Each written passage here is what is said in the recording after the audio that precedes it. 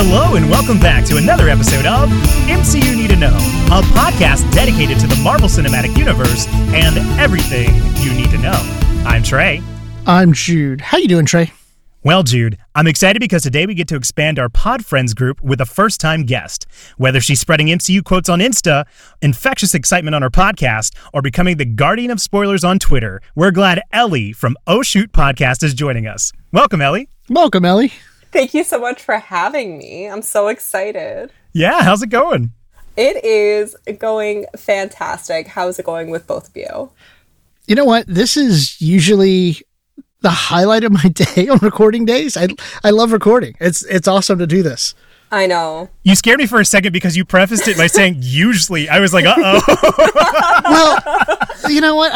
You got to leave that little bit of room. You never know what's going to happen on a Thursday. I might win the lottery.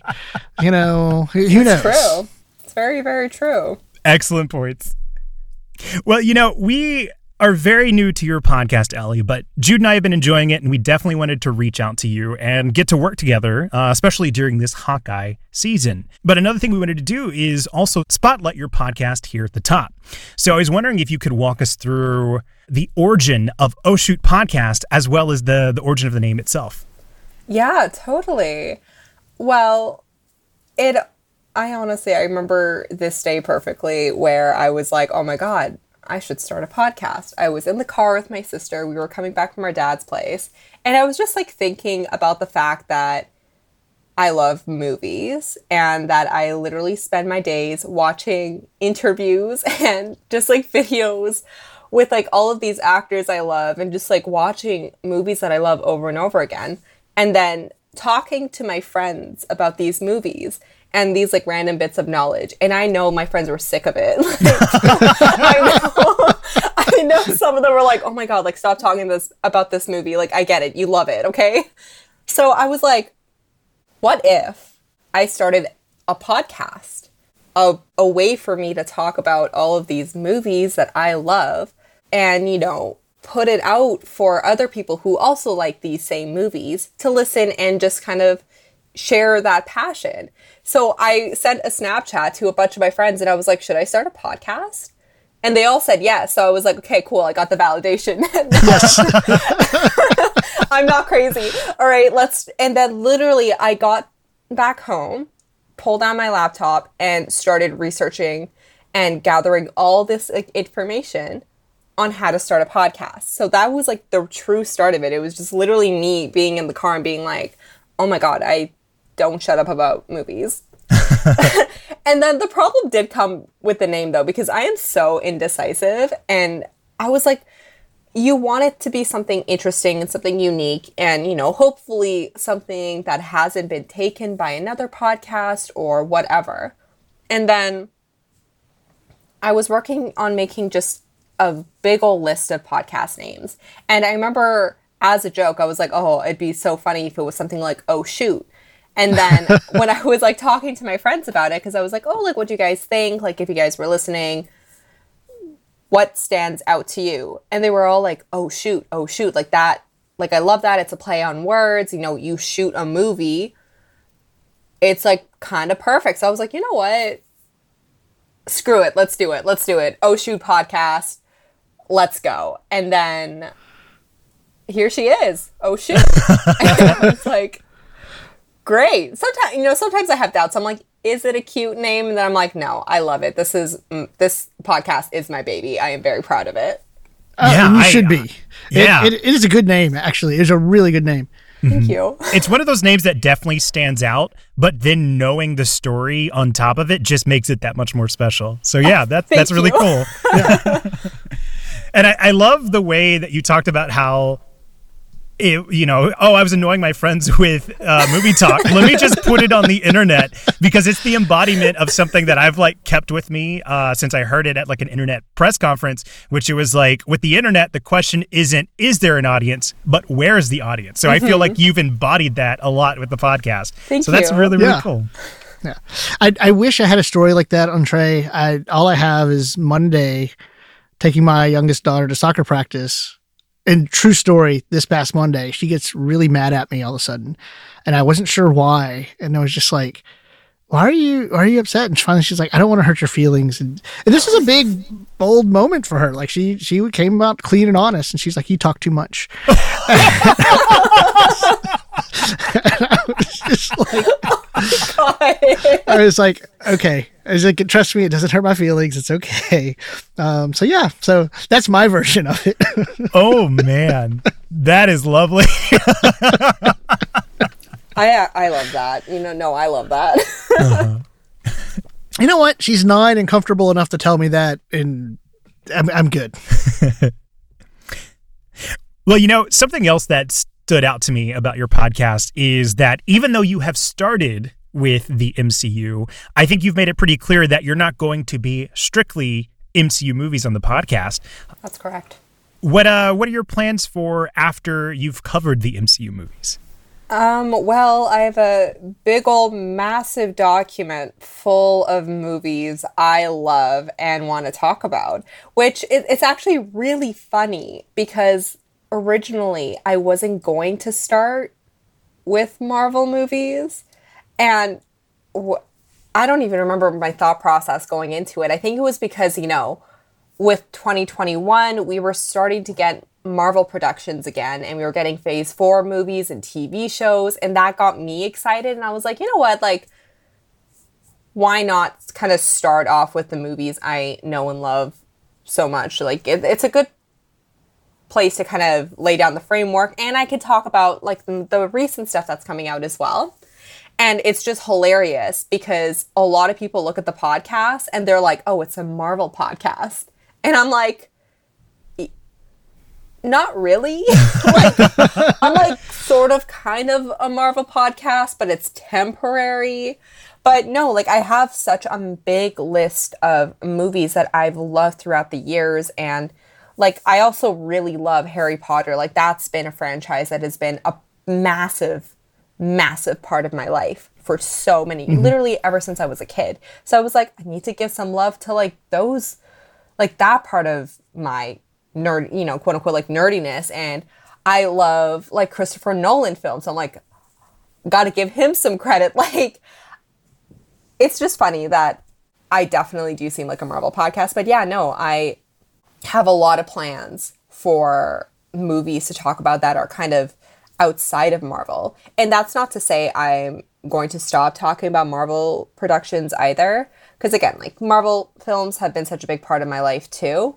So it's like definitely going to circle back. But when the new year comes, it's going to be less and less Marvel and more of kind of just other films that I've loved ever since I was a kid. Yeah, I'm excited to hear your thoughts and to tackle the Harry Potter series, because I don't have a lot of thoughts. Well, because now that I think about it, in the podcast I listen to, I don't think I've come across a Harry Potter one that I've listened to. There's a couple. The ones that I've listened to kind of go more into lore or kind of speak on the books more than anything, and which of course, like got to circle back to the source material, but I know when I get to the movies, it's definitely going to be talking about the differences. And because one of my favorite things about Harry Potter isn't so much the movies or the books itself. It's what the fans have done with the material and the way fans have built upon the world. Like that's my favorite aspect of it. And I'm like definitely going to have that almost be at the core of those episodes, like talking about what fans have done with all like this entire world that we've been given. Yeah, that sounds really interesting. Yeah, it seems like the Harry Potter franchise, and maybe I'm just kind of speaking out of nowhere here, but it feels like the Harry Potter franchise missed the boat on podcasts being devoted to them. So to see you circle back to it with that lens of the community has been built around it seems like a really interesting idea, and I'm looking forward to it as well.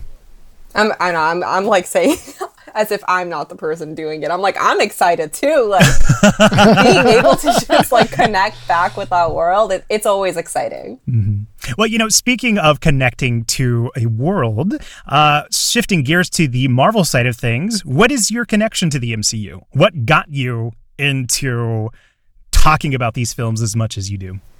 That's a good question. I mean, similar to Harry Potter, I'd say the movies have just been a big part of my life since I was a kid, you know. Like, I remember watching Iron Man when I was a kid, watching Spider-Man, like, the Raimi movies were such a big part of my life when I was a kid, too. You know, they were my favorite movies when they were coming out. Like, I still remember going to the theater to see the second and third one because I was too young to see the first one in theaters. You know, it was a little too spooky for me. But, like, I feel like when it comes to Marvel, it's just been over the years, I've just fallen in love just more and more. And I feel like it wasn't until maybe around 2017, 2018 where, well, I don't want to say like obsessed, but like my love for it was starting to reach like that maximum level. Like I started becoming so excited each year, you know, getting tickets for opening weekend, opening night, like really working towards that. And then I'd say over the course of, you know, 2020 and like 2021, you know, middle of a pandemic, I'm like, I have nothing better to do with my life than really immerse myself in this world. And I just, while watching the movies, I would just start thinking really deeply into the characters and their experiences and what they started like going through, you know, looking at where they started in the very beginning. So for example, like Tony Stark starting like 2008 in Iron Man, how he was in that movie and how we were introduced to him. And then comparing him to, you know, Endgame, looking at his growth, looking at how he's evolved. And that just became so interesting for me. And like, that's what I usually like thinking about when it comes to the Marvel movies is looking at the characters, looking at their relationships with each other and looking at how they've changed over the years and how some of them are continuing to evolve and, you know, find out new things about themselves and the world that they're a part of. So I feel like it's because of me really immersing myself into the world that made me fall in love with it even more. Yeah. So if you were going to introduce the MCU to someone who's never seen it, what's the on-ramp? What movie do you give them first? That's such a good question. Like, I almost like want to say go classic with like the Avengers because that's the first time where we get our original 6, you know. That's the first. I feel like it was that movie that got me like really excited for what was to come because, you know, at the end of that movie, we start getting the clue that Thanos is going to be the big villain. Like it's that movie is the start of what everything is, you know, going to have that domino effect and what all the little puzzle pieces are coming together for. So I feel like I would want to start with the Avengers. But then after that, I'm like, I feel like I would just want to show them my favorite ones. So I am obsessed. Like I say my friends are sick of me talking about like Marvel stuff. This is what they're most done with when it comes to me. It's Captain America, the Winter Soldier. I've seen that movie so many times this year that my friend, because I use my friend's Disney Plus account, you know, like shout out to her. But she wasn't serious about this, okay? This was like a complete joke, even though it did scare me for a hot second. Earlier this year, I think I was watching the movie like the third day in a row. And she was like, if you keep watching this movie, I'm going to like revoke your access to this account. Oh no. Wow. She's like, you're done. But like, I feel like that's what I would also have to do is like, you know, show the ones that I love because I'm like, this is how I feel about movies. If someone is showing me a movie that they love and they get super excited about, that's going to get me excited about the movie too. So I'd want to share that aspect and that passion to be like, here's one of my favorites. I hope you like it. And here's how it's going to fit and here's its, you know, the benefit and the pro of it within the universe. That's fantastic. And it makes a lot of sense too, because like calling back to the intro, you know, the infectious excitement, I think is one of the things that stood out of your podcast. So to hear that at the core of what you would show to people is totally in line with what you do in your show. Thank you. Yeah. And of course, if you're listening to this and you're not familiar with already, you should definitely be following Ellie on Twitter, Instagram, and TikTok at Oh Shoot Podcast, as well as downloading and subscribing Oh Shoot Podcast on most podcast players. But yeah, if you downloaded this episode, you know we're going to be talking about Season 1, Episode 3 of Hawkeye, entitled Echoes. And the way we're going to do this is we're going to have some pre-spoiler thoughts, which is a chance for us to talk about the episode without getting into spoilers before jumping into the spoiler zone. So, before we get there, Ellie, do you have any pre-spoiler thoughts for this episode? I love this episode so much. Okay, obviously, we got a few more episodes to go, but I feel like this episode is going to be the standout one of what we're going to get. I mean, who knows? Maybe we'll get some shocking moments going into the rest of the season, but this was such an amazing episode. One of my absolute favorites of all the shows that we've gotten so far. Yes. Actually, Trey, you should go next because you said something very similar. Yeah, I'll go ahead and cut in line here. And we always share our pre-spoiler thoughts on Twitter and Instagram. So I'm just going to read this verbatim, and it says, well-executed simplicity makes this episode a strong contender for one of the better episodes of the Disney Plus era so far. So, Ellie, I wholeheartedly agree about what you said of this being such a great episode. And I had to stop myself after watching it from just immediately proclaiming it the best. That would have been reactionary and recency bias, but it is hard to top the way this episode made me feel, and it makes me want to go back and reevaluate all the Disney Plus episodes so far. I know, me too. I'm due for a rewatch anyway, so perfect timing. Well, it's funny, something you said was, Ellie, something you said is similar to what my first thought was. It was like, we're halfway done and I want 8. You gotta give me 2 more. And it was the thing. I came out of this episode as like, there's only 3 more. We need 4 more or 5 more. I hope there's a season 2. Also, what I found really interesting is this episode, and I was telling Trey this off pod earlier today, that it's sometimes hard for me to separate. So, I try to have my first watch. So I end up watching at least twice before we record. And my first watch is for me just to watch it, and try to do that. But I catch myself already thinking about the podcast.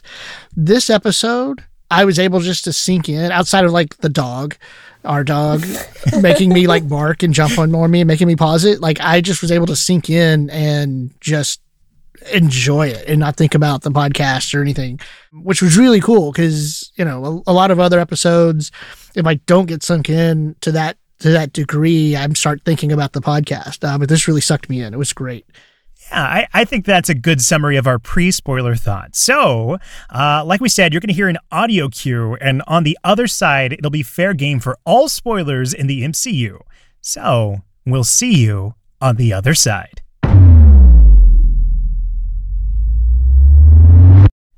And we're back. So the way we're going to handle this is we're going to break it down into the most important topics. And the first one we're going to start with is Maya Lopez. This one's going to focus on the beginning origin scene of Maya as a younger child and dealing with everything in regards to the inability to hear and how that pertains in the classroom, as well as some of the later scenes where we see an older Maya dealing with tracing down Ronan. So, Ellie, if we could start with you, where would you like to start within this section? Oh, man. I guess I'll start with the fact that I cried a little. Yeah. I don't blame you. Yeah. I love when our Disney Plus shows give us an emotional beginning. One of my other favorites was with Falcon and the Winter Soldier, and we had that episode start with Bucky in Wakanda finally healing from all the trauma that came with, being the Winter Soldier and having finally being able to let go of that. I love those really emotional, deep openings. So I love that they started this episode with showing Maya as a child and kind of showing how she is in a classroom and then showing her with her father. Oh my goodness. That entire scene with her talking with her dad, that got me so emotional. And then don't even get me started when they start talking about dragons. Oh, yeah. I was like, oh, only if you knew. Only if you knew. Like, they are very much real. And I loved it. I loved kind of getting that look into her in her younger years and getting that bit of that history, because of course it plays so much into who she becomes later in life. Yeah. So I really enjoyed that kind of introduction to her character. Yeah, no, my first note is I loved the use of flashbacks. Because this is one of those things of like, sometimes flashbacks, they're used, but they're not really used well. And you mentioned the Falcon and the Winter Soldier, the use of flashback here was just done so well. And I liked how what the directors did here in terms of like teaching us, like through Hawkeye in that first episode at the musical, what it was like to experience having his hearing aid turned off, to where it was very quickly and easily picked up. Like, oh, like your use of sound here to make me or the audience feel or try to experience maybe what Maya was experiencing. It really put me in the scene. Yeah, you talk about it being educational in the show's part and how it informs these characters. The thing that I think this show is excelling at is conveying how characters feel through the use of sound or lack thereof. And like the thing that stood out to me about Maya is you already learned that she's such an observant character and how she's able to use that to her advantage as far as learning goes. As you know, the teacher was surprised that she was able to fill out her workbook, and the fact that they did that scene before we get to that emotional scene with her father where he tells her, like, you can learn to jump between both worlds by watching, it is backing up the claim of what she's taught, and you can see how that's just instilled in her character. And it's from those first two scenes. Like, it's so economical and wonderfully done. And yeah, like they are showing the type of character Maya is and will be in the future when we get to the present. And it's just all around well done. And Ellie, I love that you brought up the shadow puppets with the dragons. It was heartbreaking where she was asking about going to the school for the deaf. And he's basically said, you can't. And then you see that interaction with her at her, martial arts lesson that the father-daughter had.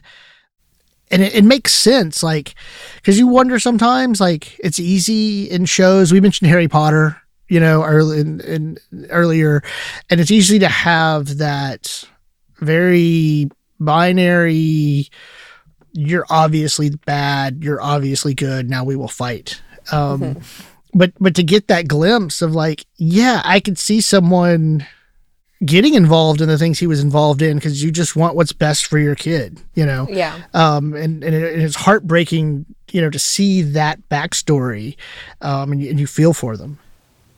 I definitely agree. And what I really appreciate about it as well is that it creates those layers, and it just allows them to be much more of a well-rounded character. Or, of course, there's like a bit of that setup for like her to be like somewhat of a villain in this case. And Marvel, unfortunately, has a long history of not having well-rounded villains. They usually fall very, very flat. And it's only in recent years where they've actually been fortunate enough to get that development and where you get that understanding and that history of a character. So I really love that they're giving you a lot more history into who she is and kind of where she came from.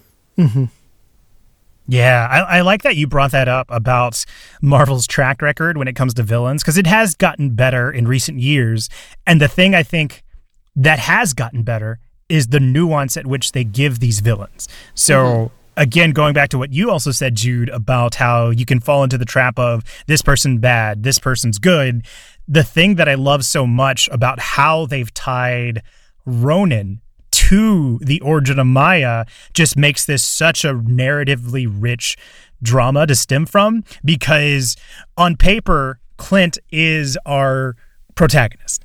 and Maya is our antagonist. But knowing what Clint has done as Ronin starts to question, okay, well, who can we morally root for? Because Clint's also done some pretty terrible things, as evident by what has happened to Maya and her father. So there's nuances into this. Isn't just, black and white. There are a lot of wounds here that have to heal. And again, what a great way to open up this episode. Oh yeah, imagine this show completely from Maya's perspective. Right. And so we get that scene where Ronin is doing his Ronin thing. Or at that point, from her perspective, Ronin's doing the Ronin thing. We don't know who it is. But we follow her whole life through training, and she tracks down Barton. And then we find out it's Barton. She's clearly a protagonist that you would root for. Right. That's a show we would watch. And so it's really going to be interesting to see. And Maya recognized Barton. Like, what are you doing here? You're Clint Barton. Yeah. I mean, that's the thing with Clint. Like, everyone knows who he is. Like, he's an Avenger. Everyone now, like, across the world, like, sees him and sees that hero, They'll remember calling back to 2012 when the Avengers saved New York. There's going to be all of these like little moments that people think of, and they know him.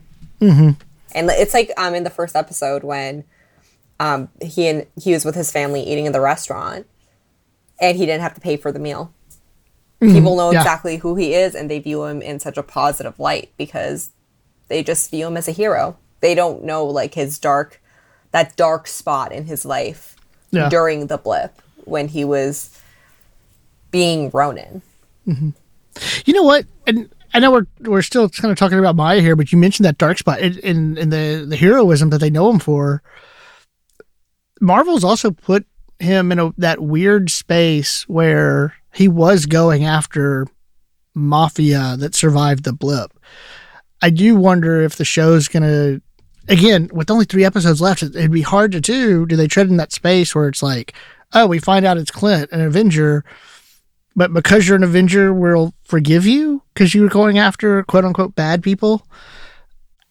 I don't think they have time to flesh that out. But what you were just mentioning about how recognizable he is as a hero, would society, public, in this world, be that forgiving because he's an Avenger? It's an interesting question because it's difficult to consider how people within the MCU, the average civilian, is going to feel because, I mean, it's pretty obvious how a lot of fans feel about it, and a lot of fans aren't forgiving of his actions because when you look at the people he's been, going after during the blip, they were primarily people of color, and that's all that we saw on scene. Was the people he was going after were people of color. So as fans, many of them, they have a very hard time forgiving that because it's like kind of looking at his mindset and why he thought that was a good idea or what, like we get it. Okay. Of course, it's absolutely horrible. You lost your family. Of course, like that's absolutely devastating, especially during this. There's a lot of confusion that plays into it. But when you look at it within the average civilian within the MCU, I almost feel like they would be a little more forgiving because of what they've been through themselves, or simply just because they're like, well, he's a hero. Yeah. He must have thought it was the right thing to do because, why would he do anything bad? He's an Avenger. Yeah. Even though there are some people within the MCU who have a bit of animosity towards our heroes, as we saw in like Age of Ultron. Yeah. Or on the urinal where it says Thanos was right. There is that factor too. There's a lot of different perspectives going on. Well, speaking of differing perspectives, eventually we get a little further into the episode where we see there's a disagreement between Maya and Kazi, and specifically about Maya's continued pursuit in searching for Ronin and how Kazi doesn't think it's a great idea. What did you make of this infighting between them, Ellie? I mean, I thought it was very interesting, and Because I've been wondering about the relationship between Kazi and Maya, and because I was watching it with my friend, and we were like, it kind of seems like there's like a bit of a relationship there. Like it seems like there's a bit of a deeper, you know, they're not just like co-workers or something, you know, there's a bond. And I think Kate even points it out. It's like, did anybody else pick up the tension between the hotline and Maya? Exactly. Kate picked it up too. And it's interesting because I hope that moving forward in the rest of the episodes, we get a little bit of a deeper look into what their relationship is like, and, you know, getting an idea of what they mean to each other. Because I feel like that would actually add a lot of depth, and, you know, calling back to that disagreement in episode 3, I feel like it would allow me as a viewer to kind of understand it a bit more. But I thought it was very interesting because it's always, whenever in our movies we get that disagreement between two people who, you know, are on the same side, it's always interesting because you never know where that disagreement is going to go. Because that could be a hard division. That could push them to completely separate and have someone like switch sides, for example. So you never know where it's going to go. Well, what I also find interesting, and this is outside of the show, I guess, we know Maya gets a spinoff. That's true. Very excited about it. Yeah, and so that might be part of a catalyst of how you get there with the two of them. You know, like, because I had that note. It's like, Kazi's there for Maya. Otherwise, I don't think he would be there. You know, and so I'm curious. So what is that? What is that draw?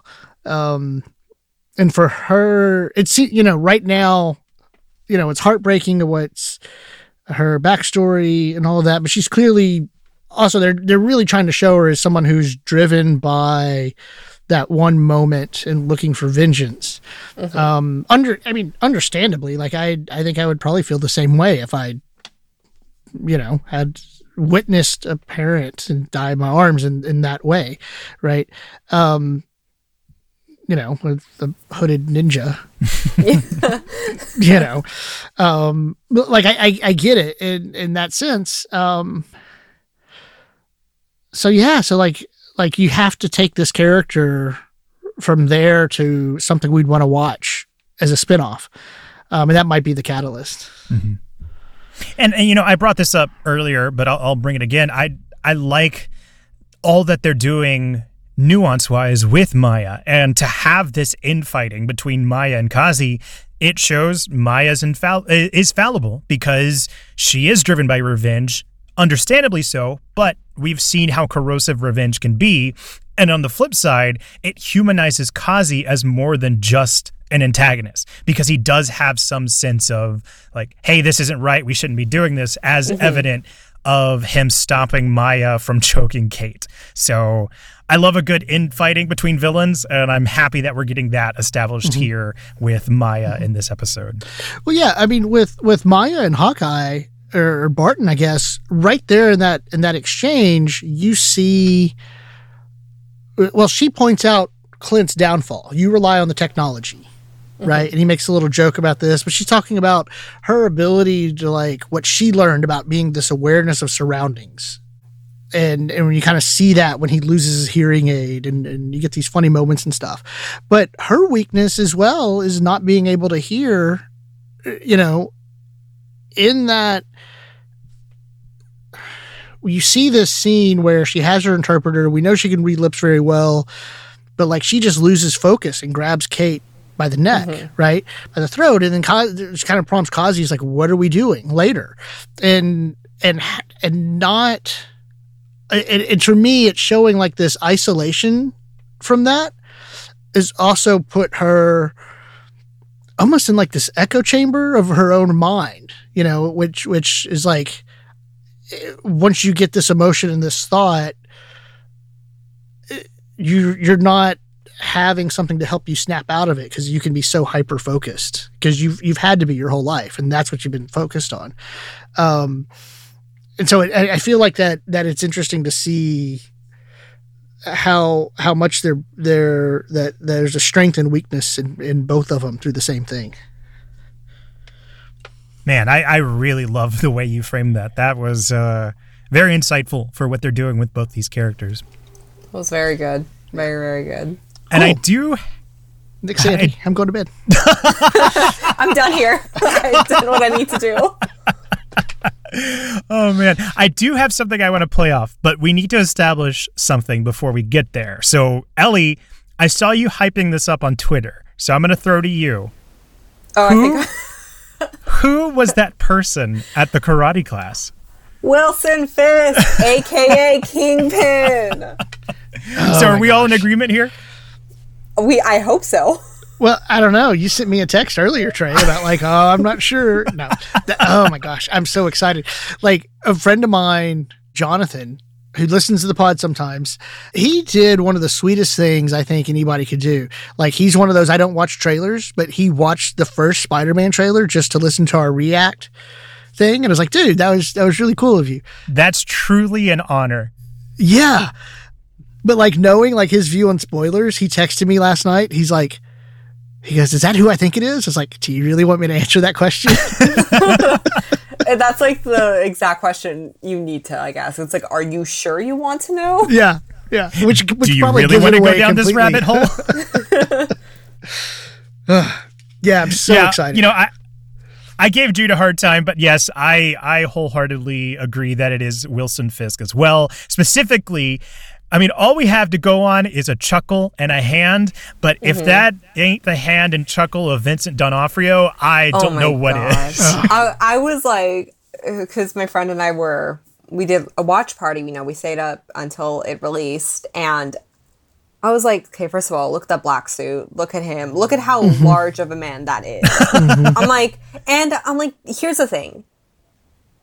If it was just some random person, like if it was some random man named Richard or something that happened to be her uncle or uncle figure who's irrelevant, why not show his face? Yeah. It's hidden for a reason. His like true identity is being hidden for a reason. So I'm like, if he's anyone else but Wilson Fisk, he has to be some other significant character within Marvel.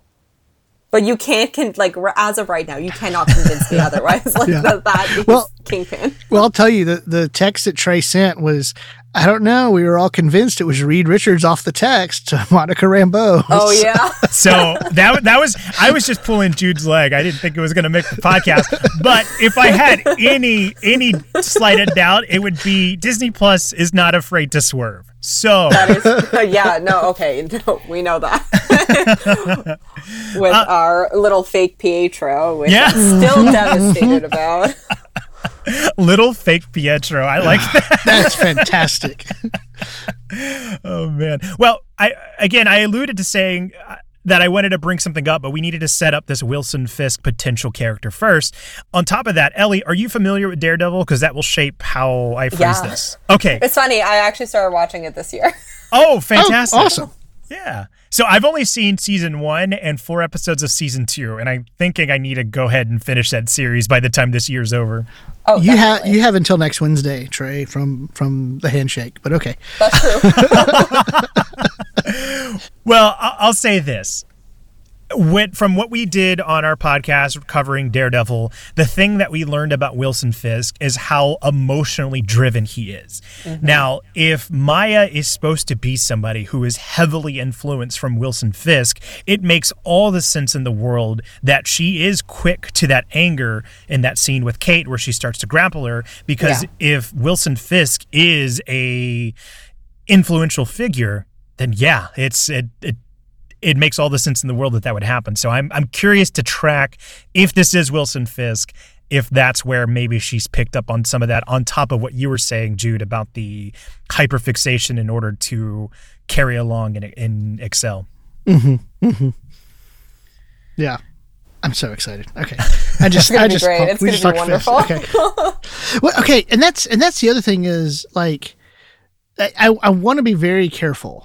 Thinking back to my experience of WandaVision and be guarded about it being Fisk, because we saw the hand, and what if Fisk doesn't show up until the last episode, you know, or maybe even an in-tag. And I think one of my issues with WandaVision while watching it was I got so caught up in the speculation about who is this special character? It ended up just being White Vision, or Sword Vision and stuff. Which wasn't special guest. Like you have all of that, but it's like I kind of lost sight of like, oh, this is Wanda's story. Let me enjoy Wanda's story. So that's the only thing that I'm like with my fingernails, the ledge I'm clinging on to make sure I don't like lose sight of it. No, this is Hawkeye.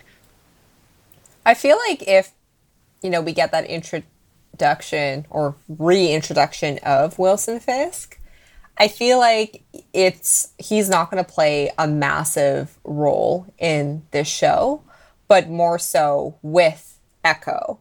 When we get that show on Disney Plus, I feel like that's where he would be much more of a prominent character. Yeah. But I feel like if he, come on, Marvel, like give this to us. Yeah. Give us this one thing. If we get Kingpin in, episode 4, episode 5, whatever it may be, I feel like it's going to be just enough to be like, this character is now canon within the MCU. Here's how he fits in Maya's life and in this story, but it's not going to have that much of an impact on Clint and Kate. It's going to just we're going to get a nice little taste of it, but it's going to be like for Maya's TV show. Kind of like we got Kang and Loki. Exactly. We got a nice little taste. Like here he is. Yep. Just wait. Just wait until, like Quantumania. Yeah. Season 2 of Loki. Like, he's going to be much more of a further developed character in those productions. You're getting me excited for all these other things. Okay. This is what I do in my day-to-day. I get myself excited, and then I get other people excited about these movies. Well, I think that's a pretty good wrap on the Maya section. So we're going to go ahead and move into the next most important topic, which is entitled Track and Field. So this is going to be the section that deals with the Tracksuit Mafia as they have Clint and Kate hostage and takes us all the way through Clint and Kate escaping through that highway chase scene. So, Jude, if we can start with you, where would you like to start within this section? Okay, I'm going to start in a really weird spot because this is what came out. I feel so bad for Imagine Dragons. Oh no, I do too. And I've talked about this on pod, and Trey and I talk about this all the time off pod of like we want to start with a positive, but it's okay to critique things because it's from a place of love and of these things, and it's okay if we don't enjoy everything. But I remember reading the story about the lead singer of Imagine Dragons talking about his mental health because of the turn of like society and popular culture of like, oh, it wasn't hip or cool. That showed my age, hip. Cool to like Imagine Dragons. And so to make that part of a joke there, like that was an element of like, because we're supposed to see the tracksuit guys, I think, as incompetent. Because you even get like Maya's running them, but she has her own agenda. You even get the feeling like, I'm just going to go ahead and say it, Fisk, who's her boss, has their own agenda, and they just don't realize it. And so like, even if we have a character be like, I like Imagine Dragons, it was like, we're not supposed to like that character anyway. We're supposed to think they're idiots, and so yeah, it's a weird place to start, but I felt so bad for them. Yeah. I'm going to read my note and preface it. We just talked about this in the meta episode, Disney. How are you not listening to Being Nice to Imagine Dragons? Come on, Kevin. Come on, Kevin. It's like, it's so funny. I'm like adding this to the list of topics I would like to discuss with Mr. Kevin Feige. Yes. Because I always joke, I'm like, I'm going to go like knock on this man's door and have a discussion of how he's traumatized me over the years. And I'm going to just add this to the list and be like, hey, buddy, we got to have a chat, okay? We got to have a friendly chat. And also, I will be taking a couple of your hats. Yes. Yes. He has plenty of hats. He can spare one. He can spare at least 2, okay? Not enough.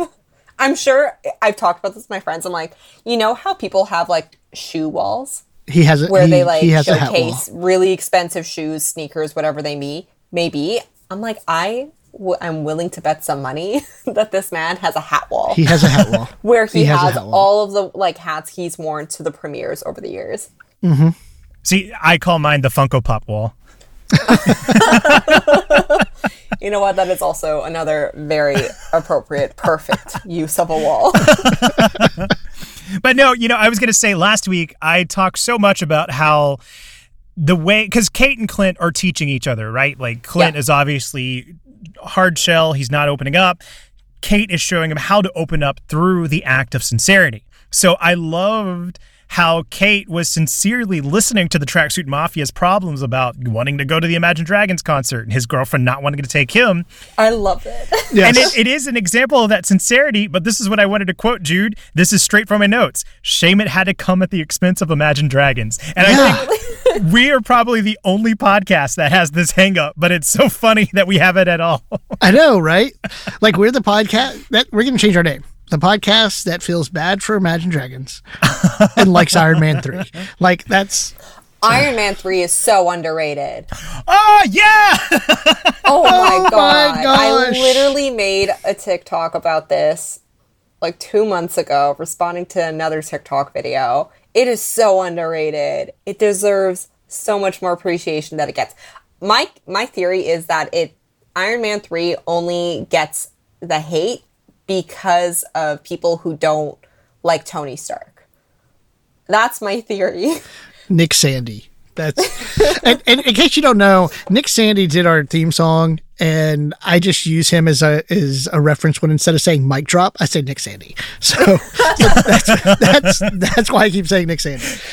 And, you know, I love that. as if the immediate conference when we started this wasn't enough proof of how this is a good group of people. We did a whole episode on Iron Man 3 where we ended, we're either going to convert people or we're going to push people away, because we just talked for like 2 hours about how amazing Iron Man 3 is. It's in my top 5. Yeah, it's in Trey's really? top 5. Yes. Wow. You know what? It's deserving. It's not in my top 5, but it's very deserving. It is so. I'm like, it is. Did you hear that? She started such a backing good off. She's movie. like, I'm not, okay. I'm like, I'm about top 5. But Let's tap the brakes, Trey. For me personally, I respect the fact that it's in your top 5. But I'm like, it is such a great movie for Tony Stark, and it adds so many layers to his character and just the way that he's developed. Oh God, it's so good. I think it might be one of my favorite Iron Man movie. Yeah. And Trey's going to get a message from Fran Daniel who's like, top 5, really, Trey? Hey, I've put it out there. I'm know. that one's consistent. I know, it is. I'm curious what your number 1 is. It flips back and forth between Winter Soldier and Endgame. Just because I'm a huge Captain America fan, so Winter Soldier obviously That makes sense. Yeah, but Okay, no, I definitely see that. Yeah, and then Shang-Chi at number 3. Oh God, what an amazing movie! I know. Amazing. That's number 1 for me right now. Oh, nice. Oh, wow. Well, you know, circling back to this episode, there's a moment that stood out to me where Maya is asking about the specifics of Ronan, and Clint tells her that Black Widow killed Ronan. So, what did you think about that, Ellie? I thought it was very interesting, and I would say, like, she did kind of kill Ronan in a sense, because she went searching for Clint, found him, and essentially, you know, was bringing him back home, allowing him to kind of refocus and realize there's a chance we can get everyone back. And kind of showing him that, you know, the life that he's going down right now is not the path to go on. Because she's no stranger to going into like the assassin path. Mm-hmm. She's had that dark spot on her life within the MC before. She is probably one of the only individuals who can really understand kind of Clint and his mind and where he is in Endgame before he comes back to the Avengers compound. So I think I get it. I think she did kill him because after that point, Ronan was gone. He never went back to that life. He was able to refocus. So I think that statement was appropriate. Yeah, it's one of those scenarios where you didn't lie, but you didn't tell the truth, and so I He's like not physically dead. He's just like just spiritually. Yeah. But no, I enjoyed it. It was a great heads up play on Clint because I mean he even admits it to Kate where he was like, I almost had them disassociated the suit from you, and then you popped in from the skylight. So it's in line with him trying to throw the tracksuit mafia off Kate, and I like the clever use of him telling what happened to Ronan, and I thought that was an interesting scene, and kudos on the creative team to both make it a heads up play and a pull at heartstrings at the same time. Yeah. See, I don't think I agree with you, Trey. On Uh-oh. that. My note is Black Widow did kill Ronan. Like I don't think of it as like the idea that there's a separation. And I see what you're saying. I agree with Ellie in the sense of what you're saying of she brought Clint back, from how lost he was, and I think he really did feel that, like that. Yes, Ronan is dead. I'm able to leave that, because I mean, just as much as like trying to protect Kate, or maybe even himself and his darker side, that shadow side, what he's capable of, but it's also like this unwanted resurrection, so to speak, of this character that he thought was behind him. So that's why I say, like, I think he really meant it. Mm-hmm.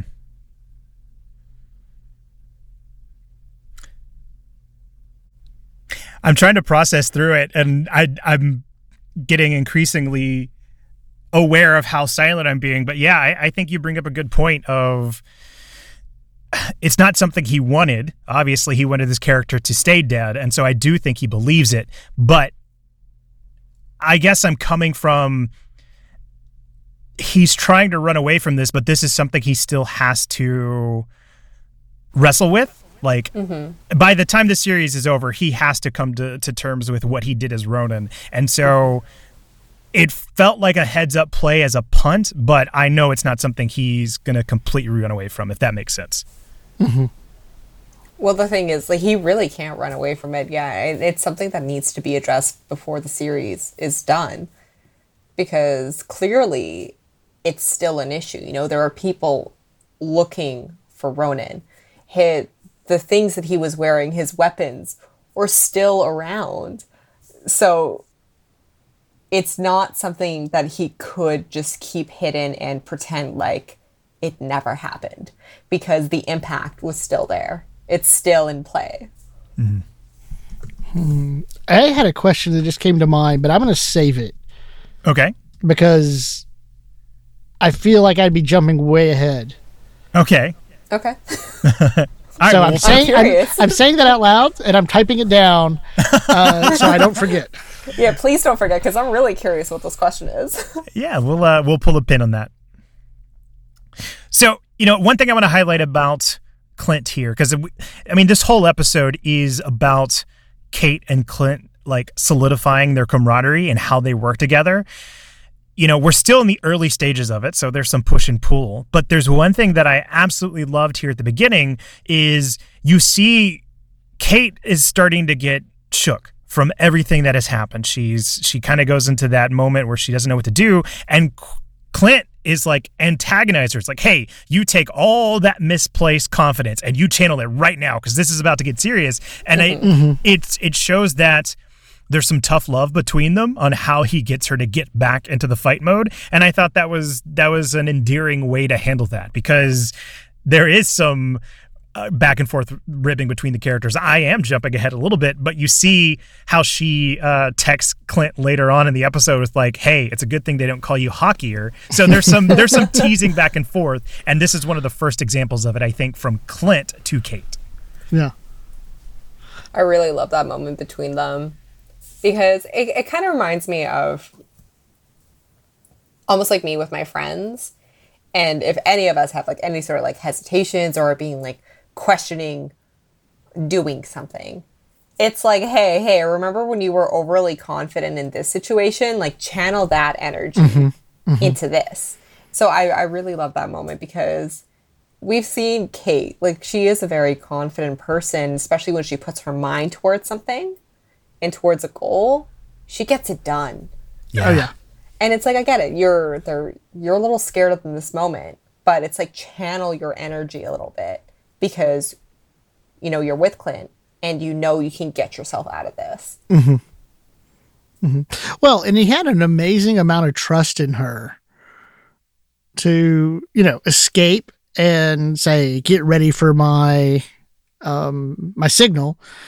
And, you know, that trope is very typical, but like, for those characters, Clint had to have an amazing amount of trust that she was capable. Yeah. You know, because he wasn't really close to her when he shot the arrow. And so it wasn't like, hey, I'm here to save you. It's, you're overconfident and let's go, you know, which was really cool. And it also reminded me of Age of Ultron and Wanda a little bit. It was like, you're here and we're going to do this, you know.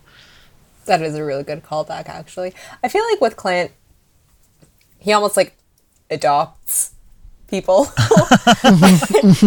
And he's like, okay, like let's get into like dad mode. I have faith in you. You've got this. Like you're stronger than you think. And he gets that bit of, he like really brings in that support to ensure that like they also know that they're very capable of their skill set. Yeah. So, you know, we're still in this section of the track and field.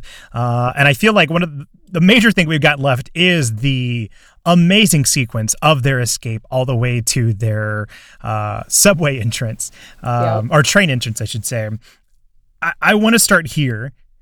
You know, it's very funny to me that so often Clint is the butt of the joke because it's like, oh, he's just a guy with a bow and arrow. But because of the grounded aspect of his weapon of choice and how much more down to earth it is to see somebody be stabbed with arrows or shot with an arrow, it's much more horrifying, I think, than any of the other superpowers we've seen, because it's like easy to get swept up in the fantastical side of it. But watching somebody be shot with an arrow and launch backward is brutal. And I was not prepared to see that in action, especially on Disney Plus. Oh my gosh. Right. And the thing with like Clint's arrows are you never know what it's going to do. Yeah. That's the thing. Because it's not just a regular arrow. It's not. It could, again, like we see his wide array of arrows during this sequence. So it's like, okay, he shoots the arrow and it's like, okay, what's going to happen? Is there going to be an explosion? Like, is it normal and I'm just going to get kind of stabbed by it? Is putty going to come out? Is it going to be filled with acid? You never know. And that's what makes it fun as well. You know what? You're mentioning that because in Avengers, he had like this little dial thing that would change the arrowhead. If you remember, like he would, and it would kind of rotate and detach arrows.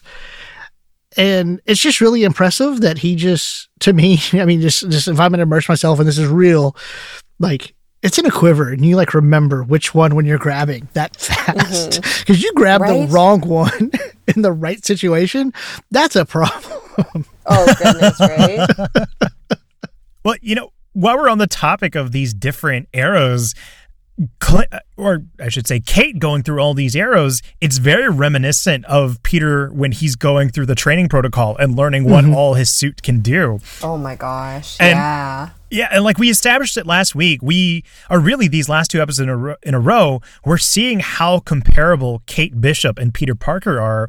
And you know, they're both these kids who are trying to lace up shoes that are way too big for themselves, but they're doing it anyway. And it's kind of admirable, I think, to see them trying in these high stakes scenarios. It's the determination. Yeah. I have a lot of appreciation for it. Yeah. Because like the question is not, is Kate skilled? Because we know she is. it's the wisdom that Clint's bringing, because it's not enough that she can make the shot. You see where Clint's like, hey, take these acid arrows, hit the traffic lights. And that's how they cause the destruction. So through action, we're seeing how Clint is, after being worn down, I guess, is finally teaching Kate how to be a better, Hawkeye. And so I love how the action is communicating this in this scene. Mm-hmm. Well, it's interesting. I thought of him as like Black Widow and Yelena a little bit. Only because, like, well, you mentioned like the same thing with Spider-Man, where she's like trying and not learning. It's just, it just, she was super capable, but it didn't have, or Kate didn't have the flash that Hawkeye did. Like Hawkeye's a poser. let's be honest. He does that little sideways flip thing, and the I'm gonna throw the small jab right here. Proper use of slow-mo when he shoots that arrow, and then he does the one where he he knelt down and looked at the ground and shot behind him. Like, you had time to turn around and still make that shot. So, poser. Whereas like Kate's like, I'm just going to get the job done. And that's what I found interesting about that. So one thing that I want to take away, because there's so much that could be said about this sequence, but the whole point of it is that we're seeing Kate and Clint work together. This is finally the moment where they're learning that they can be a compatible team. And so one of the things that I like that they've done specifically with Clint's broken earpiece is it's illustrating that struggle with the two of them in the communication and what it metaphorically stands for, of the gap between them. So this could be, sometimes the curtains are just blue talk, but if Clint is supposed to be the discipline for Kate, and Kate is supposed to be the inspiration that Clint doesn't feel, the fact that they can't hear each other while they're learning to finally work together is just beautiful. And it even becomes more beautiful to me when you start to see the ways that, Kate is being more mindful of the fact that Clint can't hear, because he's like, hey, how many are there? And she says 4 and immediately starts to hold up 4 fingers. Or they have that moment where they're like, oh, this would be easier if we were facing the other way. And so they're on the same page despite that gap between them. And I just thought that was a wonderful depiction of that team forming.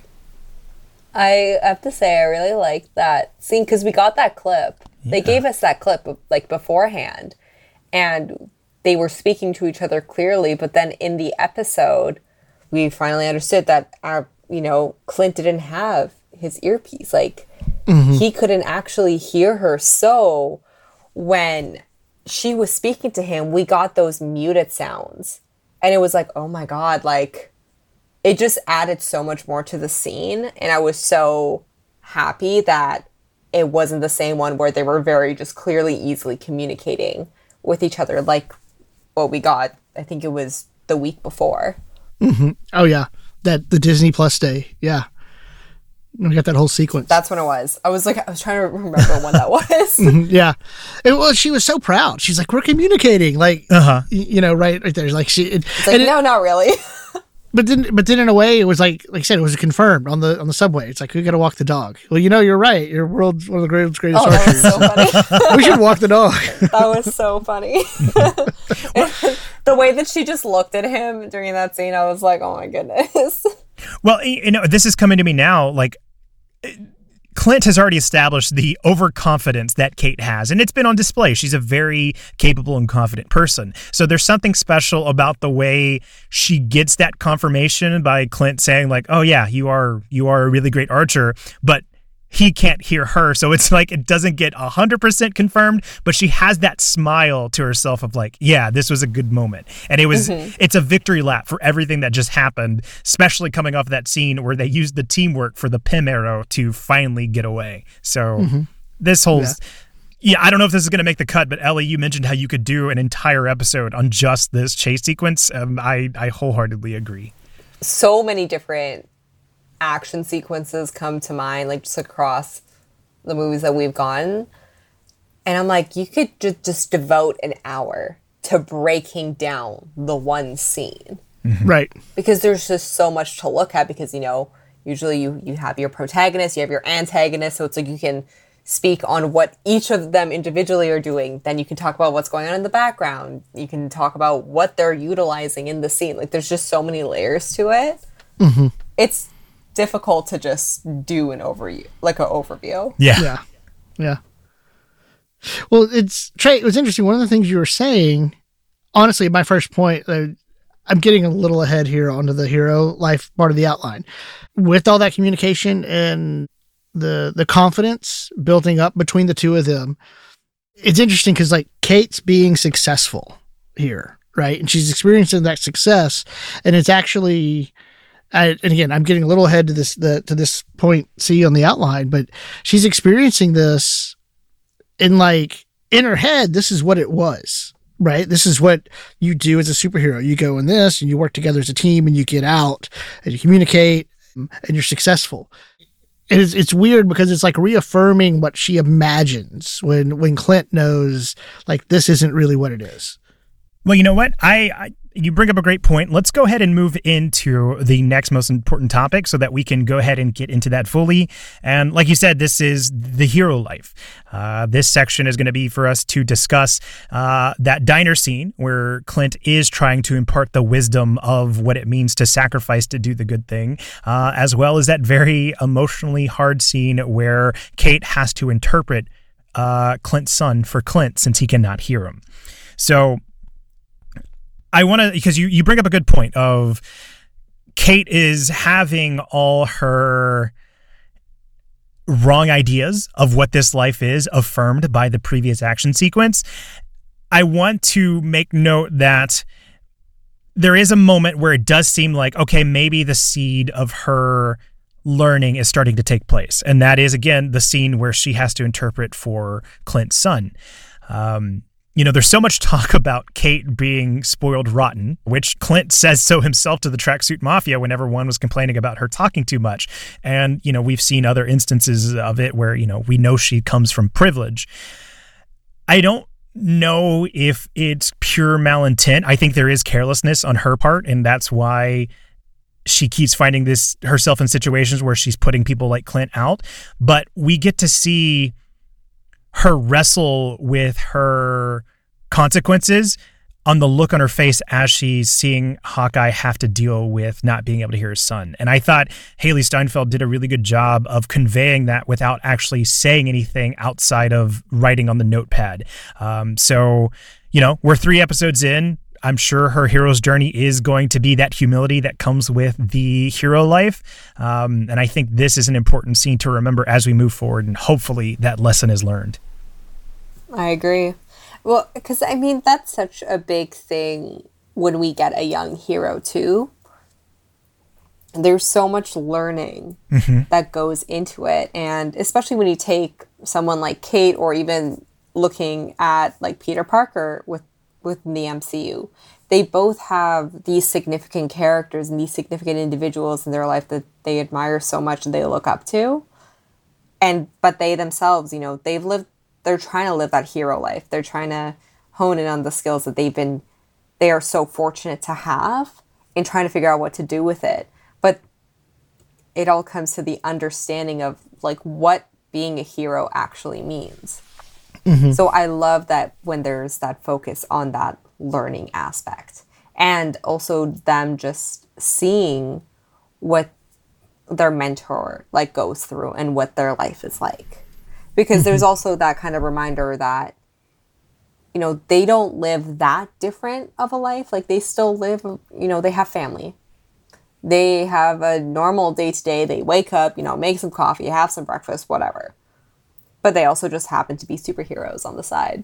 Mm-hmm. So I love where you get that bit of like normalcy, and you get that deeper look into what their life is. Yeah. And I just want to remind everybody that you've seen Winter Soldier over and over, and you know that superheroes do have breakfast. Yes. They are into that sort of thing. They drink their orange juice. They have their toast. Put coffee grounds in the garbage disposal. They do all of it. Well, Jude, because you we went into this most important topic because you were talking about the maybe wrongful affirmation of Kate's idea. I think this dinner conversation is the perfect follow-up for that chase sequence because, again, we now know that Kate is up to the challenge. We know Clint respects her, but does Kate respect the responsibility? And based on the way Clint gives that heartfelt delivery of the things you lose following this life, and Kate's answer being like, well, yeah, you get cool trick arrows and costumes. Mm-hmm. We know she's not ready. So it's, I don't know. Well, what did you think about that conversation? Well, I was going to say, my note here on that conversation was like, you see Clint put his head down, and I did this specifically, wrote it this way specifically. Clint puts his head down because she isn't hearing him. And and we've talked so much about this use of sound through these characters to immerse us in these experiences. And it's like, don't have the struggle of hearing as Maya or Clint, but you're not hearing, you're not listening. There was some debate as is 22 and 18 really the same or not? Cause I paused for a second cause I was gonna say, you're 22 and it was going to sound so bad of like, I'm talking down about 22-year-olds. And I did fall on the side of the 22 and 18 do the same thing. And when I asked my wife Amity, and she's like, well, it depends. What was their life experiences and all this other stuff? It was a yes or no question. What are you doing? But so we're not trying to get that deep. Okay. Yeah. But it is like that was kind of this conversation of like, you're not hearing, you're not listening, so again, that use of sound comes up, which for me, that's what I took out of that, which I really liked.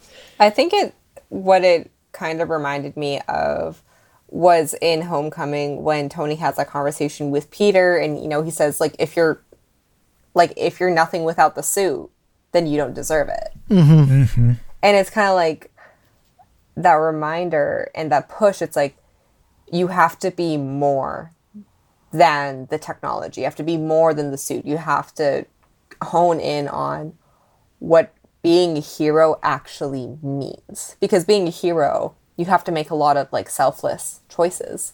Yeah. It's a very, very deep. So it's like, she needs to get to that point where she herself realizes what being a hero means for herself. Yeah.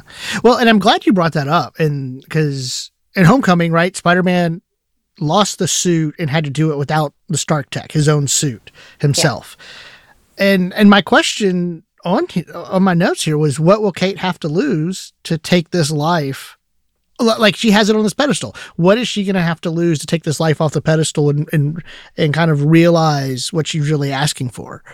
Because like the storytelling in the show, she's going to have to lose something to knock this romanticized hero life view down. Mm-hmm. And from what we have, I'm like, okay, what does she lose? Like, it's tough to tell because we haven't seen her with enough of a relationship yet with somebody that it's like, like it's not going to be an Uncle Ben figure. I mean, well, the only Uncle Ben figure she has right now is Hawkeye. Yeah. So like, do we believe Hawkeye's not going to make? Not going to make it out of this? Like I don't know. Like is Disney Plus and Marvel willing to kill off Hawkeye? How dare you? Oh my goodness. I was thinking about this earlier. She has to lose something, right? You're not knock wrong. This off the pedestal. I'm just mad. Her dad's already, I'm assuming her dad's already dead. I don't think they're going to, with 3 episodes left, pull him back. I don't know. There was no body, so. There was no body. The classic rule. Exactly. Yeah. She doesn't exactly get along with her mom unless she I don't know. So yeah, so I'm really curious of what they're going to do with that because that's what they've set up. Like he clearly in the dialogue, there's sacrifices, you lose things forever. Mm-hmm. Oh man.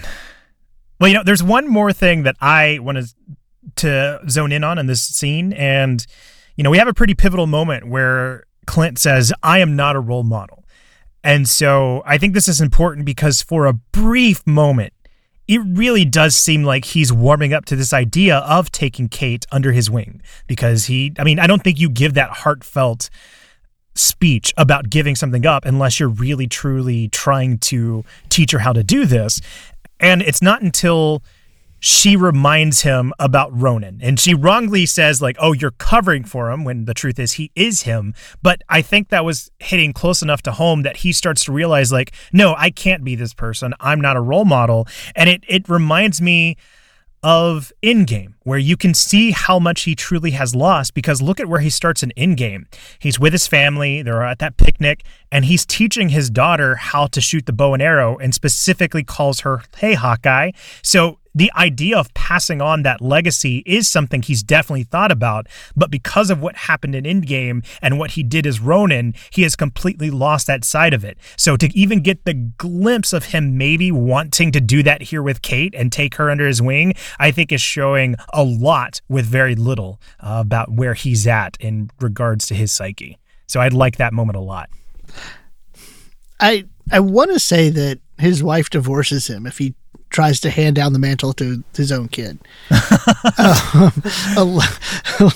Like I'm imagining what's it, honey, I'm not going to be home, and neither is our daughter because she's out shooting bow and arrows at bad guys. I mean, I wouldn't blame her. I mean, she's seen what Clint has gone through and what he's faced. Yeah. Over the years. So I would be like, yeah, no. Yeah. So no, she's not going anywhere near that. Yeah. Now, to get back to your point, like, I think that going back to Age of Ultron, they've kind of set that up, right? Like, go back, if you track Clint through Age of Ultron, we find out he has the family life. Yeah. And this is truly like his job. He's good at his job. He believes in it. But then he goes home to his family. You don't really see that with the others. Even in Age of Ultron, like he's talking about, or not, and later on, he's like, I'm thinking about tearing down this wall to like, and build this craft room and stuff like that. And then we see in beginning of Endgame, that's taken away from him. Yeah. And in here, he's on this New York trip to try to gain that, to reestablish this closeness in this relationship with his kids, just him and the kids. So I do think you're right, Trey, that like he has a sense of passing on the legacy, but there's such a strong connection, going all the way back to the opening scene of 2012 with Kate and mom and dad of family that I think that's what he's looking to pass on, right? Like I think you're right. He's wanting to pass this on because it's like, I mean, all of us to some degree want to retire, right? Like we don't want to do this forever. When I say this, I'm not talking about the podcast. I'm just talking. I was going to say, hey, that was private conversation. But you want to reach this point where, as you get older and you think about it and it's like, do I really want to do what I'm doing forever? Do I want to travel? Do I want to do all these other things? So yeah, I think you're right. Like he is. And there's that element of like, that darker side of Ronan. He has lived the path that life can take you when it goes bad. And with that in mind, it's like, there's also an element of like, I can't be a role model because I don't want somebody following this. And to what extent can I, in good conscience, pass that on to Kate or somebody? Because that's, again, something that you have to live with. Yeah. And kind of, like thinking about like the whole like role model situation and taking into his like the dark moment where he was Ronan, because honestly throughout the episode I was thinking about the moment where he shares that with Kate and my like wondering like what her perception of him would be, like how she would feel like knowing the person that like she looked up to for so many years, ever since 2012, was Ronan, and during the blip essentially went on a bit of a murder spree. Like I'm very curious how she's going to process that and how and if her view of Clint would change. Yeah, I thought we got so close to it this episode when she started accusing him. Like, it was so smooth the way she transitioned from like, hey, here's a cool costume idea to, oh, what if you wore all black? Like she did that on a dime, and I thought she was about to put 2 and 2 together, but she came so close without actually doing it. Was that intentional? The accusation? Well, yeah, because so there's 2 ways you can look at it, right? There's efficient storytelling, and I'm going to use the costume to kind of placate fans and kind of nod to the fans, like they're doing in the Disney Plus series, of showing the ridiculousness of, we can't do this, right? And we've seen it in WandaVision, and stuff, of the actual comic book accurate. Except with Cap Sam Wilson. That was comic book accurate and fantastic. Yeah. But like, so you have that moment, but there was a weird, like even the camera, it goes from away from the reverse shot over the shoulder to like straight on when she asks. And so it's clearly wanted a change in feeling of like tension when she asks this and Barton's response. But it was like, up to that point, I had a hard time. Like, did she really, like, what clues did she have to put that together? Or was that just, we only have 6 episodes and this is how we make this moment happen? Like that did run through my mind when that happened. Mm-hmm. Cause like, otherwise it's like, it's very specific of you to be like, go from purple to all black in a mask, Yeah. Well, it could be what we talked about, like, as dead set as Clint is on finding this Ronin suit, maybe it's just something she finally drew the lines together with. Mm-hmm. I guess we'll just have to wait and see. Yeah. I hope they give it to us, though. Like, I hope that, because I feel like it is really crucial for Kate to know this information. Mm-hmm. And as well for Clint to just share it. And then it also brings in the question if, like, the entire world is going to find out about this. Because, we touched on it earlier about, like, how the people may view Clint if they learned that he's Ronin. And it makes me wonder, like, do you think it's going to be some extremely public situation, like Peter's identity being exposed at the end of Far From Home? Like, is it going to be something that's highly, like, publicized? Or is it something that, like, people learn and then it goes through maybe, like, the rumor mill and then gradually more people mm-hmm. learn about it? Like, there's a lot of questions on how they're going to handle this aspect of his storyline. Yeah. Well, I think that's going to wrap it up for this section, which is going to bring us to our last one, which is a bit of a brief one. It's a bit of a shorter episode, so there wasn't too much towards the end here. But this most important topic is breaking and entering. And this is going to deal with Kate and Clint essentially getting into Kate's mom's apartment and going through her computer to find out more information about Kazi. And unfortunately, they are caught by Jack himself. So, Ellie, do you have any specific place you'd like to start within this section? I just knew they were going to get caught. I was like, this is too easy. Yes. I was like, are you kidding me?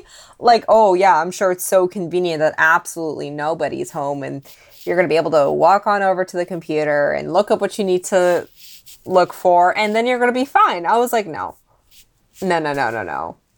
Someone, they're going to get caught off guard. Someone's going to be there waiting for them.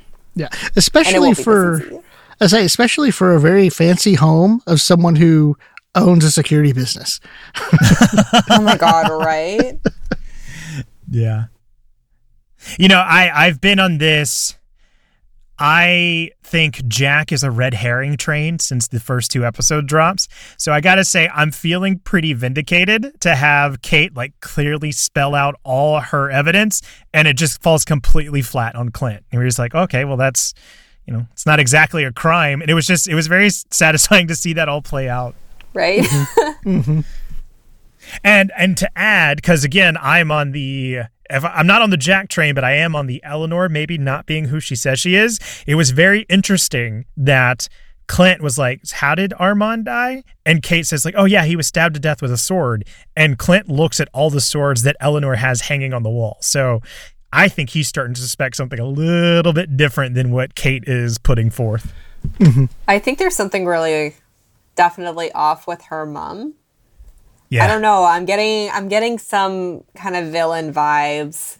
It's just maybe it's just a feeling. Maybe it's just the haircut. I don't know.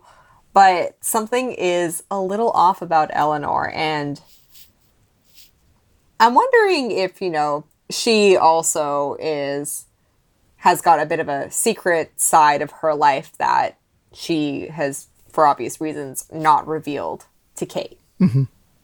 Yeah, I think you're dead on that, because it's just the conversation in the 2012 flashback was just too spot on of like her concerns of money and are we gonna have to sell the penthouse, and showing this, and then she had the thing later of like, I've not always been rich, so clearly there's a drive to hold on to this. So like I'm with you. I feel like next week's episode is going to be huge, because I think so too. Because a lot of the stuff is going to drop in this next one. I think it'd be so funny.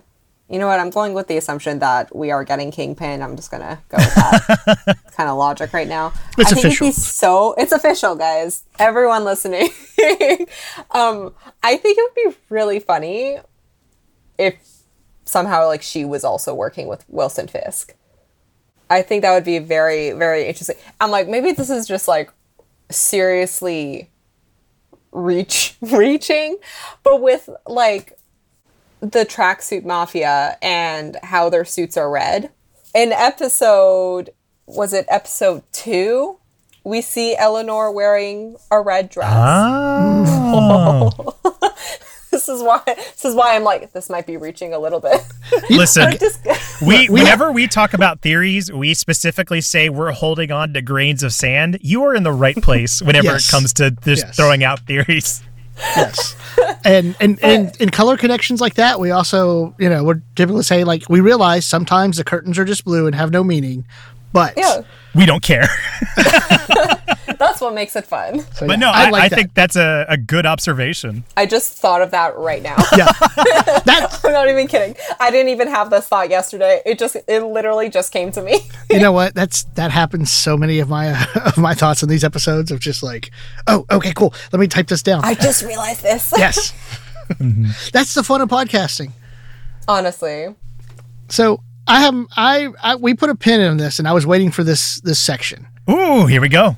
At the end of the whole scene, Ronan's faced with the Ronin sword. Yeah. If Jack becomes Ronin or is framed for Ronin, would we see that as a satisfying resolution for Hawkeye? No. Really? No. He would be getting away with it. Exactly. Clint has doesn't it feel like that's kind of where it's going? Like, he has the Ronin sword. He feels way. like, I guess I'm going completely against the red herring idea, but at this point it's kind of hard to hold that one on. Like, you just have the Ronin sword of all the swords to Ronin's throat. I'm gonna do you one better. Why is Ronin? No. I should have seen that coming. It didn't come to me to the last second. I think you're onto something. I think there will be a path where they can frame where they can frame Jack as Ronin, but the character moment is Clint is going to own up to it publicly. And that is how he's going to be like, no, I can't do this. This was me. Whatever comes next, I'm atoning for the sins of Ronin. So I think you could be onto something there, but that will be the character choice that Clint makes if this is the route they go. Yeah. He has to own up to it. Yeah. Yeah. He has to. Yeah. Now, I don't disagree with that. I'm watching that. I'm like, they're writing themselves an out of how do you clear Kate's name? How do you clear Clint's name at the same time? But I do agree with you on the, like, it's not or wouldn't be a satisfying resolution. Unless they save that for season 2. We'll save season 2. We're gonna get one. We'll manifest either that it. or a movie. Oh yeah, good call. Kind of like how with Falcon the Winter Soldier, no season 2, but we're getting another Captain America movie. I can't wait for that. But I would excited. love to see Haley Steinfeld's Hawkeye on the big screen. It has would to be coming. Amazing. Yeah. It's going to. They've already been setting up for Young Avengers. Yeah. You saw that whole. You guys see that interview where she got asked the question and she looked at Kevin and Kevin was just like, "Don't you say a word." Yeah, Kevin Snipey eyes. Oh man. Well, you know what? Unless there's any more, I think we can move on to stray thoughts. Sure. Cool. That sounds good to me. So this is the section for us to just share any stray thoughts we may have had that did not quite fit into the most important topics. So Ellie, is there any stray thoughts you have for this episode? If anything happens to Pizza Dog, I'm never watching this show ever again. I think a lot of people agree with you on that. I'm in love with this dog. If anything happens to him, I'm done. I'm just going to fall on this sword. Jude, you did ask, what does Kate have to lose? No, don't say it. Don't manifest it. I was thinking it earlier when you guys were talking about it. You're like, her relationship with her mom. There's her relationship with Clint. And in the back of my mind, I was like, there's a very adorable golden retriever that could probably have a significant impact on her life. And then I was like, do not say it out loud. Like I said, manifest it. I'll fall on that sword. You can send all your Twitter hate to me. Oh, trust me, I will. I'm like, okay, what day is it? December 2nd. Oh boy, what a day. Man. What about you, Jude? You got any stray thoughts for this episode? Yeah, a couple of stray thoughts. Let's see. Scroll through my notes real quick. How deep was that ball pit that he was crawling around in? I don't think I've ever seen a ball pit that deep before. I thought throughout the whole episode, but another fantastic use of Christmas music. Oh, the Tchaikovsky, yes. Oh, it was so good. Yes, right from the Nutcracker, fantastic. Oh, I love the Nutcracker suite. Oh, goodness. Yeah. It's so good. I started crying during the first watch on the phone call. That really got to me. Oh, me too. And the last two I found interesting, says where she said the line, "This is the day I become who I'm supposed to be," and Clint said he remembers that day. It did wonder in the back of my mind with a strong push of family, if when he said that, if he was talking about being like an Avenger or S.H.I.E.L.D. agent, or more likely, I think he was talking about being a husband and a father. Yeah. Mm-hmm. And then lastly, I thought the whole branding thing with the costume as like, and I'm just going to read it because I feel like I'm being really ageist right in this episode with me. It was like, it so fits this day of social media that the 22-year-old has an awareness of personal branding to that degree. Because like at 22, I would not have thought of like, oh, your personal brand and stuff like that. But it was, again, for me, that was 20 years ago. So it was a different time in terms of personal brand. So those are my stray thoughts. I got a couple stray thoughts, and I'll go through them pretty quickly.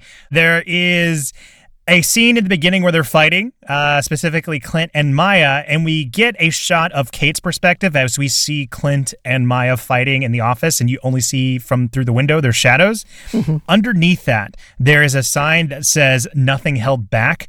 Again, curtains are just blue, but Maya's fighting style reminds me of Natasha's a lot. And so having that nothing held back feels like a callback to Civil War, where Wanda says, "You're pulling your punches" to Clint. So nice. If he's thinking of Natasha a lot in this series, to be faced against somebody who is not holding their punches feels like an emotional gut punch for the audience. Yeah, that's nice. And finally, my other stray thought, it's again another curtain is blue thing, but so often we talk about the story circle and how the last part of it is having returned to a familiar place, having changed. It's very fitting that this episode starts with Clint and Kate captured and at odds, and ends with them captured again, but as more of a cohesive team. So it's a nice. That's a good framing device. Yeah. Yeah. So again, this episode is perfect. Perfect strong. It's one of my favorites. No. Don't back off of that. Because it was that moment that I forgot to say in the straight thought. Kate getting to do the same move she saw in 2012 was a great moment. It was a great moment. And getting to see that and get to participate in that. Don't back off for perfect. It's okay. I'll say it's perfect. Caveat being, I know there's probably recency bias, but man, I love this episode. It's really good. It's really, really good. Oh, Own it, man. Trey. Own it. Own it. Honestly, when I think about it, I'm like, okay, I only remember the Falcon and the Winter Soldier episode 3, honestly. But like I loved episode 3 for Falcon and the Winter Soldier. Mm-hmm. I felt like that was like such a moment for that show. Yeah. And also just like a strong episode overall. Mm-hmm. I might have some bias in it. I don't know. But it kind of reminded me of that. And then it kind of like pushed me to think about WandaVision and like Loki as well. Like thinking about their episode 3 or, you know, their almost like middle episode. Because I feel like in a show like this, you always get that like really big, strong episode or that really strong moment in the middle of it all. Mm-hmm. Yeah. You get that build up, you know, like you hit that peak and then you get the aftermath of it. Yeah. Oh, cool. I think that's going to do it for our Stray Thoughts. So that's going to leave us with our listeners' first takes. We're going to read through some of the responses we got on social media and how people felt about on this episode. Starting with this one. This one comes in from Ben.Matty on Insta, and it says, my favorite episode of any MCU TV show so far. Can I have a Pym arrow?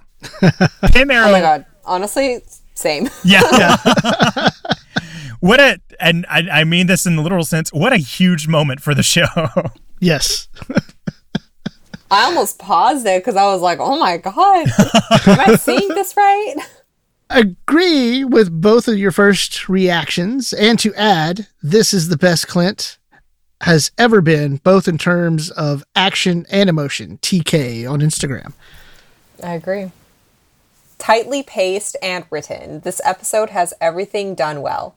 Action, emotion, character. From friend Daniel. You know what, friend Daniel? We're right there with you. And Ellie, I don't know if you know, friend Daniel is someone I've known for a few years now. I used to work with. And so friend Daniel and Trey and I chat, and he's been a guest a couple of times. And we call him the universal friend because he's also been on TK's podcast. That's wonderful. Yes. So it's fun to have his interaction. And I agree. Like, I think all three of us agree with his assessment of this action, emotion, and character. Without a doubt. And again, the pacing was so, because there was a moment there at the end of the action scene where I kind of had a letdown because I was like, okay, it's ending, but then it was like, oh no, there's more. Like this, it was well paced. Yeah, it's definitely a common theme throughout these first takes, and it continues here.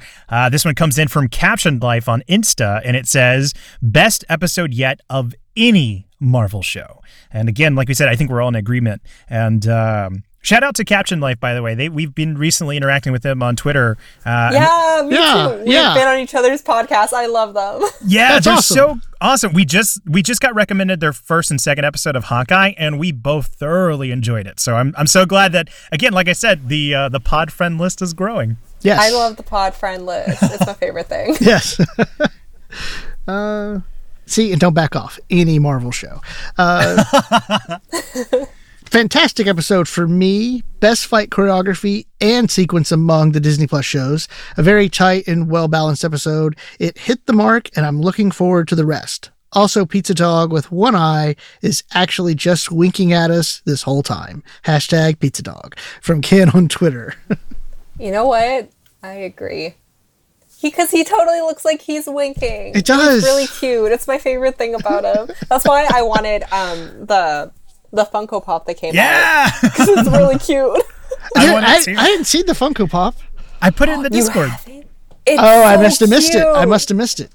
Okay, well, now this is your homework. All right. So go find it. Go get on the Discord and see it. Oh, man. This was my favorite episode of the 3 so far.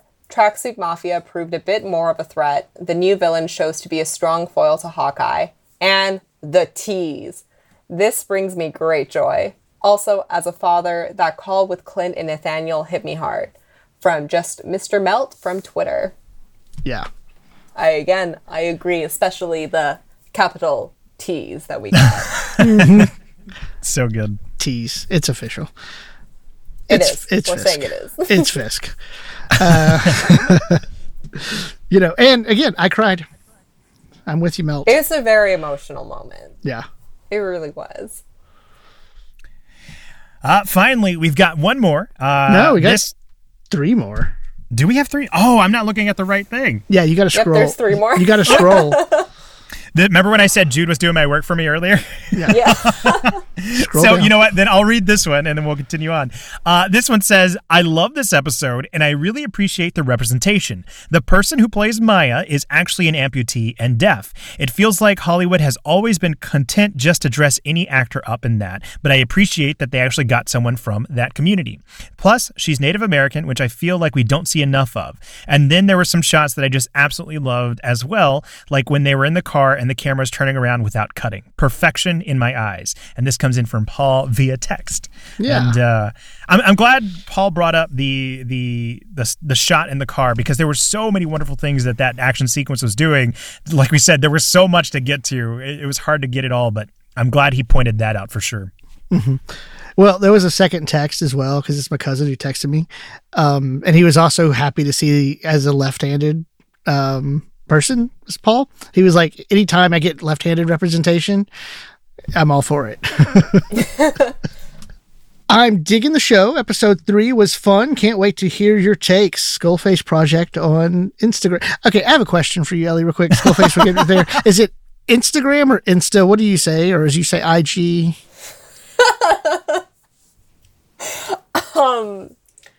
I feel like I usually say Insta. Okay, so I feel like I usually say Insta just because it's faster. But I started asking people at work and kids that I work with. Like I want to know. It depends on your audience. Who are you talking to? Okay, that's the kind of key indicator. All right. Skullface Project, thank you for the interaction, because they also messaged us, and it was fun to talk to you through that. And hopefully you enjoyed this episode, and I agree with you. It was just such a fun episode. I think we can all agree on that front. Ooh, last one. All right. I'm really enjoying the series. I'm grateful that Marvel is releasing these shows, but I can't wait to see this unfold on the big screen. Newtype.nova from Insta. Yeah. I have to agree. I'm excited to see it on the big screen. Yeah. I was about to say, what a fitting one for you to end on, because you just mentioned how you were manifesting Kate being on the big screen. So yeah, I think we're also in agreement here. It's always fun to, because the shows are absolutely wonderful. The way that they've been done for the small screen. Oh, yeah. Beautifully done. Yeah. But to be able to, because the real true moment is seeing them on the big screen. So I'm excited for that. Most definitely. Well, cool.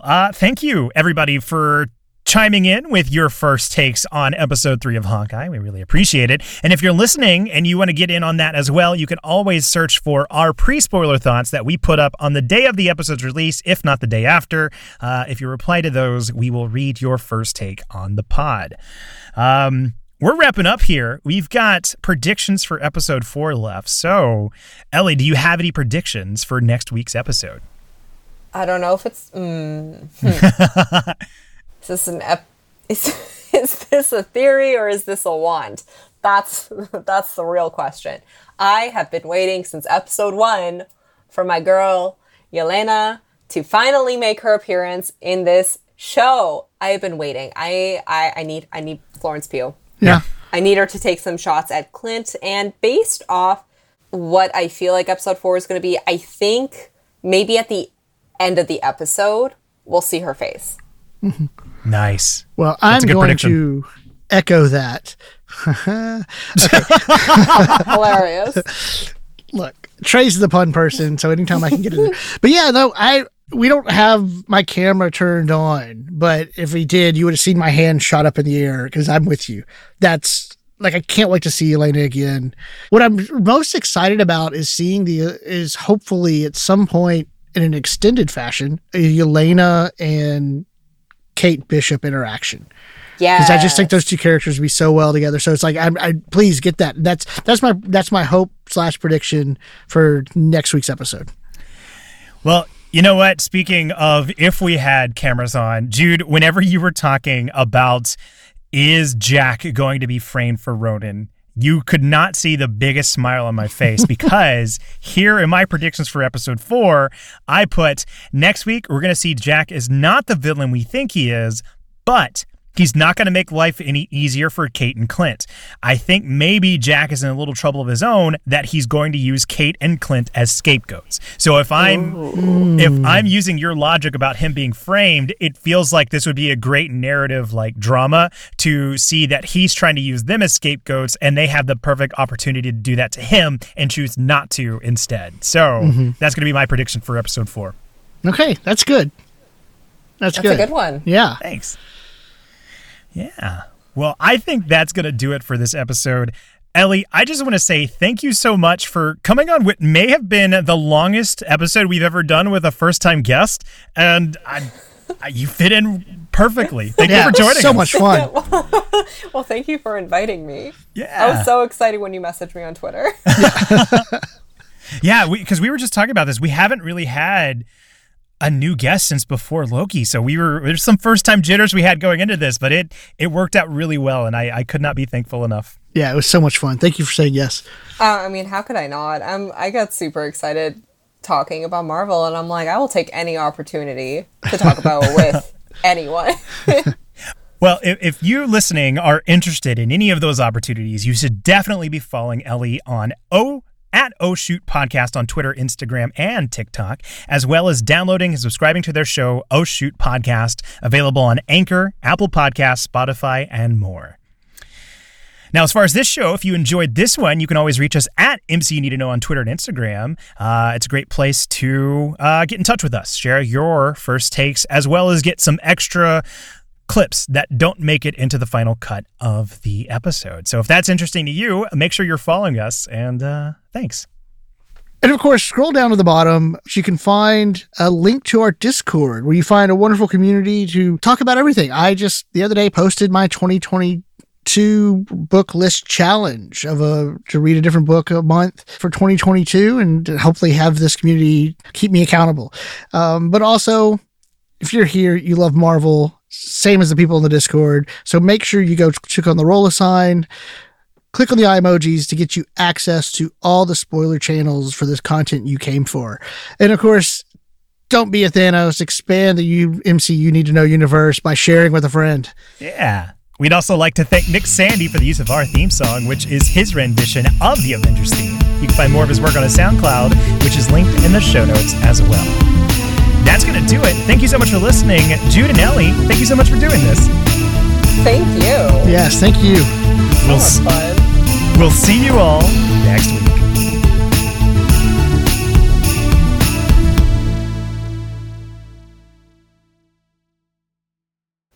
I think that would be very, very interesting. I'm like, maybe this is just like seriously reaching, but with like the tracksuit mafia and how their suits are red.